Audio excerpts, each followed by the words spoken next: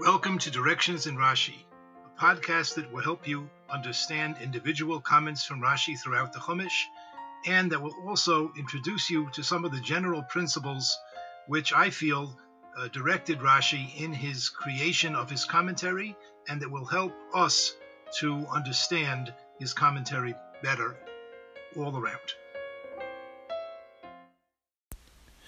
Parshas Shmini tells us about that great day in the Midbar when the Mishkan was finally inaugurated.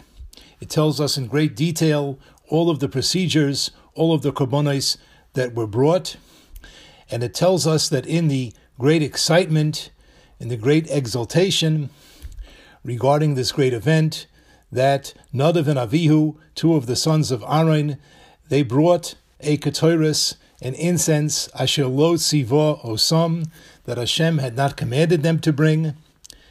There is a machloikis which Rashi discusses about exactly what was wrong about bringing this ketoris. That's not our matter to discuss now. But of course, Vateitze eish milifnei Hashem, vateichel oisam vayamusu lifnei Hashem. A fire came out from in front of Hashem, and it consumed these two people, these two tzaddikim, and they died in front of Hashem. And now we come to the pasuk on which we will focus in this shiur. Vayikra Moshe el Mishael v'el el Tzafon b'nei Uziel doid Aharon.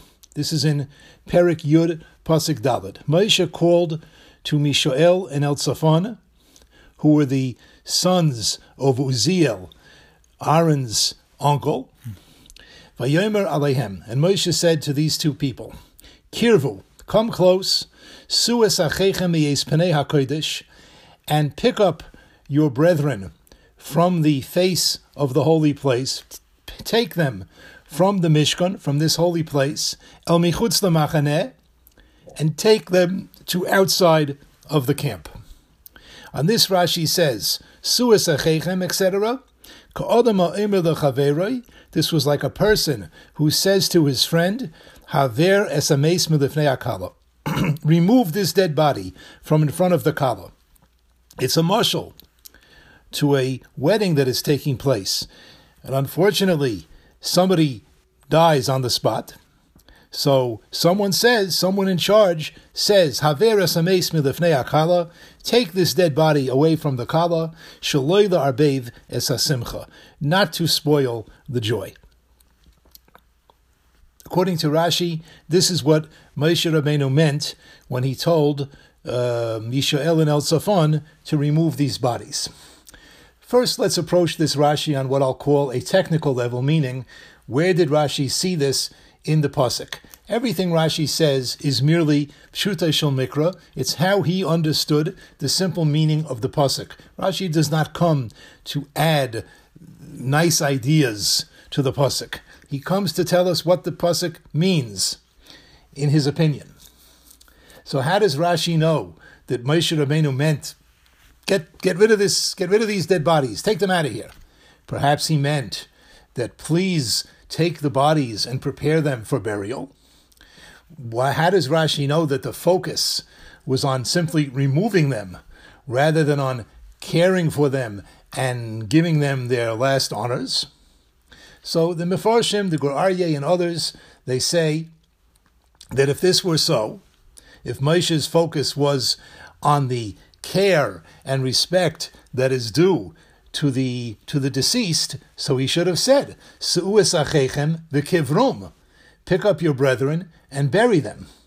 But instead, the words that Moshe Rabbeinu uses are, take them me'es penei hakodesh, take them away from this holy place, el michutz lamachaneh, and get them out of the camp. So this indicates that the primary intent was to remove the bodies from the Mishkan. Let us now move to what I will call the content level of the analysis of this Rashi, meaning, now that we know why Rashi says what he says, and we know where Rashi saw it in the pasuk, but now let us think about what Rashi is actually telling us. The question I would like to raise here is, why is the Mishkan compared here to a kala, to a bride? Is this merely a convenient mashal, or is there something more profound over here?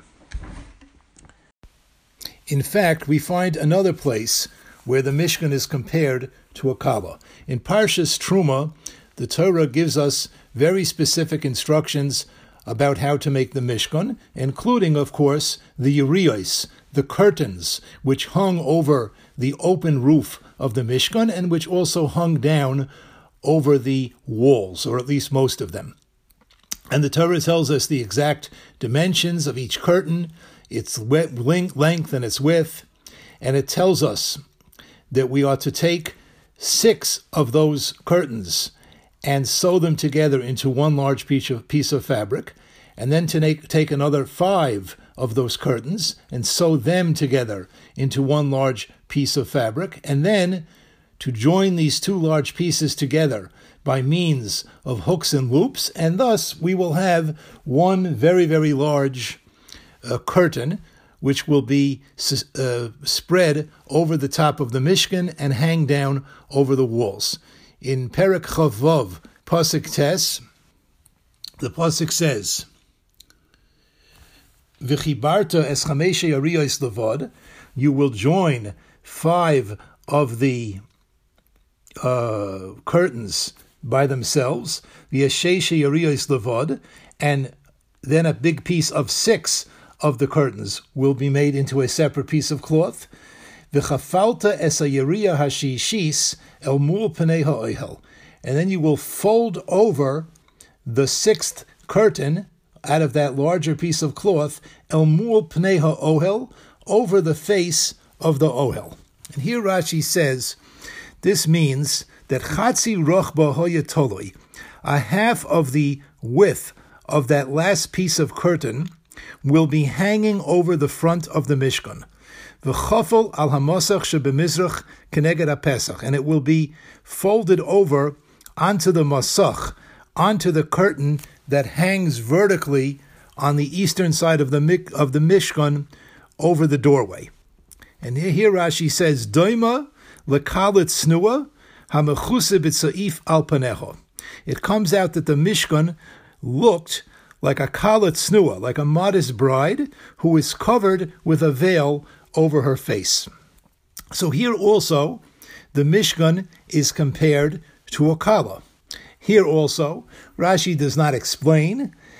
In simplicity, it would seem that this is merely a convenient way of helping us to picture how it would look, that it looks something like a kala with a veil hanging over part of her face.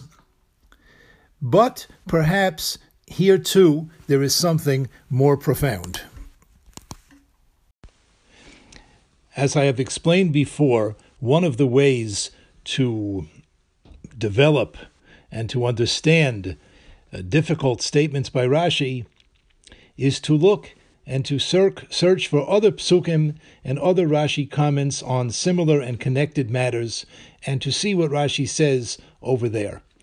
In this case, let us continue to search for comparisons between the Mishkan and the Kalah. We find such a comparison in Shir HaShirim. Shir HaShirim is a love song, on the surface, a love song between a beautiful woman and a handsome man. But of course, our Chachamim tell us that it is all a mashal for the love between HaKadosh Baruch Hu. He is the man, and Klal Yisrael is compared here to the woman. And throughout the Shir HaShirim, they exchange compliments. So here in Perek Aleph, Pasuk Tes Zayin, here it is the Raya, the beloved woman, who says to her beloved, Hincha Yafed Doidi, behold, you are beautiful, you are handsome, my beloved, Af Noim, and very pleasant, Af Arsenu Ra'anano, our bed is moist and refreshing. Now Rashi explains here that we are referring here to the Mishkan. And Rashi says, Af Arsenu Ra'anano, our bed is moist and refreshing, Al Yedei Ne'imaisecha, by means of your pleasantness, Hine Ra'anana Arsenu, so our bed is moist and pleasant. B'vanenu uvivnoisenu, it is pleasant with our sons and our daughters. Sheim kulam nikbatzim elecha po, that they all gather to you over here. They all come to visit you, so to speak, in the Mishkan. Shenemar, as it says in Parshas Sav, Vatikoel ha'eda, that the Eda, that the whole congregation gathered at the entranceway to the Mishkan. Now Rashi says, HaMishkan kori mita. The Mishkan is called mita. It is called the bed of HaKadosh Baruch Hu in Klal Yisrael. Shenemar, as it says later in Shir HaShirim, Hine mitasoi shel Shlomo. Behold, the mita of Shlomo, Melech Sha'ashalom Shaloi, the king to whom peace is his, and that is referring there also to the Mishkan. So we see that it is called mita, a bed. V'chein hamikdash, and similarly, the Beis Hamikdash, kori mita, also was called a bed. Shenemar, and Rashi quotes here a pasuk. We won't go into that pasuk now. Now Rashi explains a little bit here. Why is the Mishkan called mita? Why is the Beis Hamikdash and the Mishkan called mita, a bed? Shehem piryon v'rivyon shel Yisrael. Because the Mishkan and the Mikdash were the peruaravu. They were the fruitfulness and the multiplication of Klal Yisrael. Now, what does this mean? This is clearly a very profound thought that Rashi is talking about over here.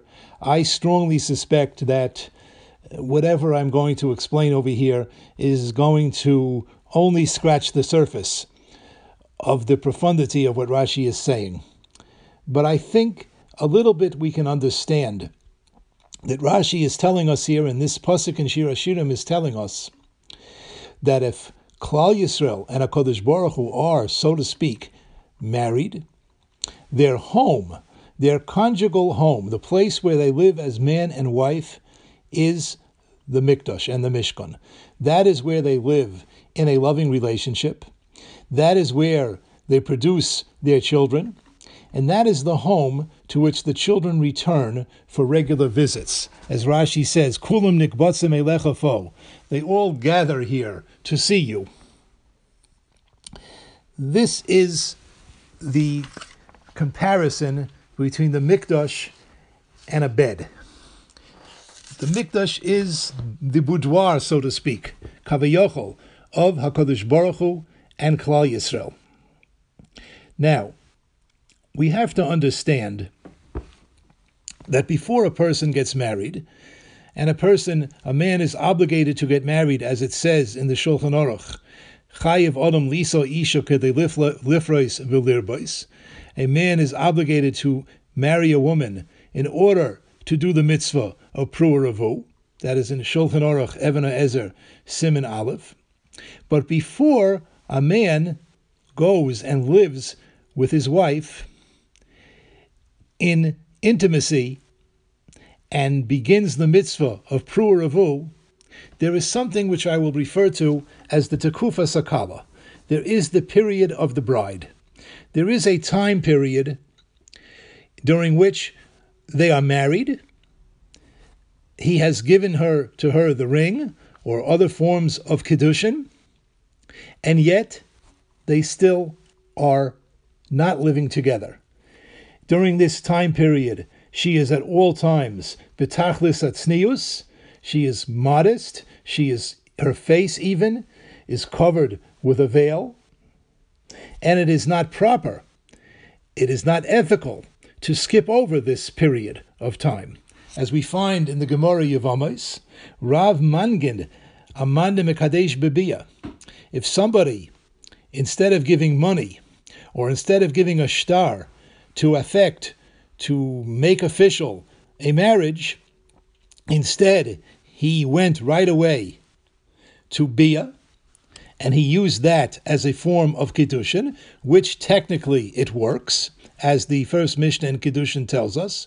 But the Gemara says, Rav Mangid, Rav would whip, he would execute lashes on such a person, because it is not proper to jump straight into the marriage situation, into the marriage relationship. There must be this period of kala which precedes it.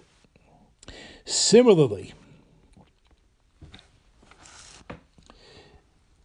the Mishkan, which is that, as we explained, the Mishkan is the conjugal home, that marriage home of HaKadosh Baruch Hu and Klal Yisrael. It is not proper to enter it, so to speak, jumping right in. One needs to pause at the doorway, and one needs to appreciate the tznius of the kala, and to wait there, at least momentarily, before entering. And perhaps this is why we find in Parshas Truma that the face of the Mishkan was veiled like the face of a kala. And this is perhaps why we find here in Parshas Shmini that the Mishkan, on the day of its inauguration, on that Yom HaShmini, was compared to a kala. It's a kala b'yom chupasah. It was like a kala on the day of her chuppah, on her wedding day. You still don't live with the chassan still does not yet live with her. There's still a certain distance, a certain respect for her tznius, which of course continues throughout the marriage, but in particular, that day, that time, is particularly infused with that spirit. And therefore, when Nadav and Avihu, unfortunately, died right on the spot in the Mishkan on that Yom HaShmini, Moshe Rabbeinu said, he didn't say, take them away and bury them. I'm sure he saw to it that that happened also, but that's not what is recorded in the Chumash. He said, so to speak, get them away from the kala. This Mishkan on this day is compared to a kala. That is not merely a convenient mashal, but in fact, if we'll understand what the Mishkan is and what was happening on that day, we will understand that the Mishkan in fact was comparable to a kala, and Moshe Rabbeinu said, this is no place to have dead bodies lying around. This would be ma'arbev es hasimcha. This would spoil the joy of the wedding.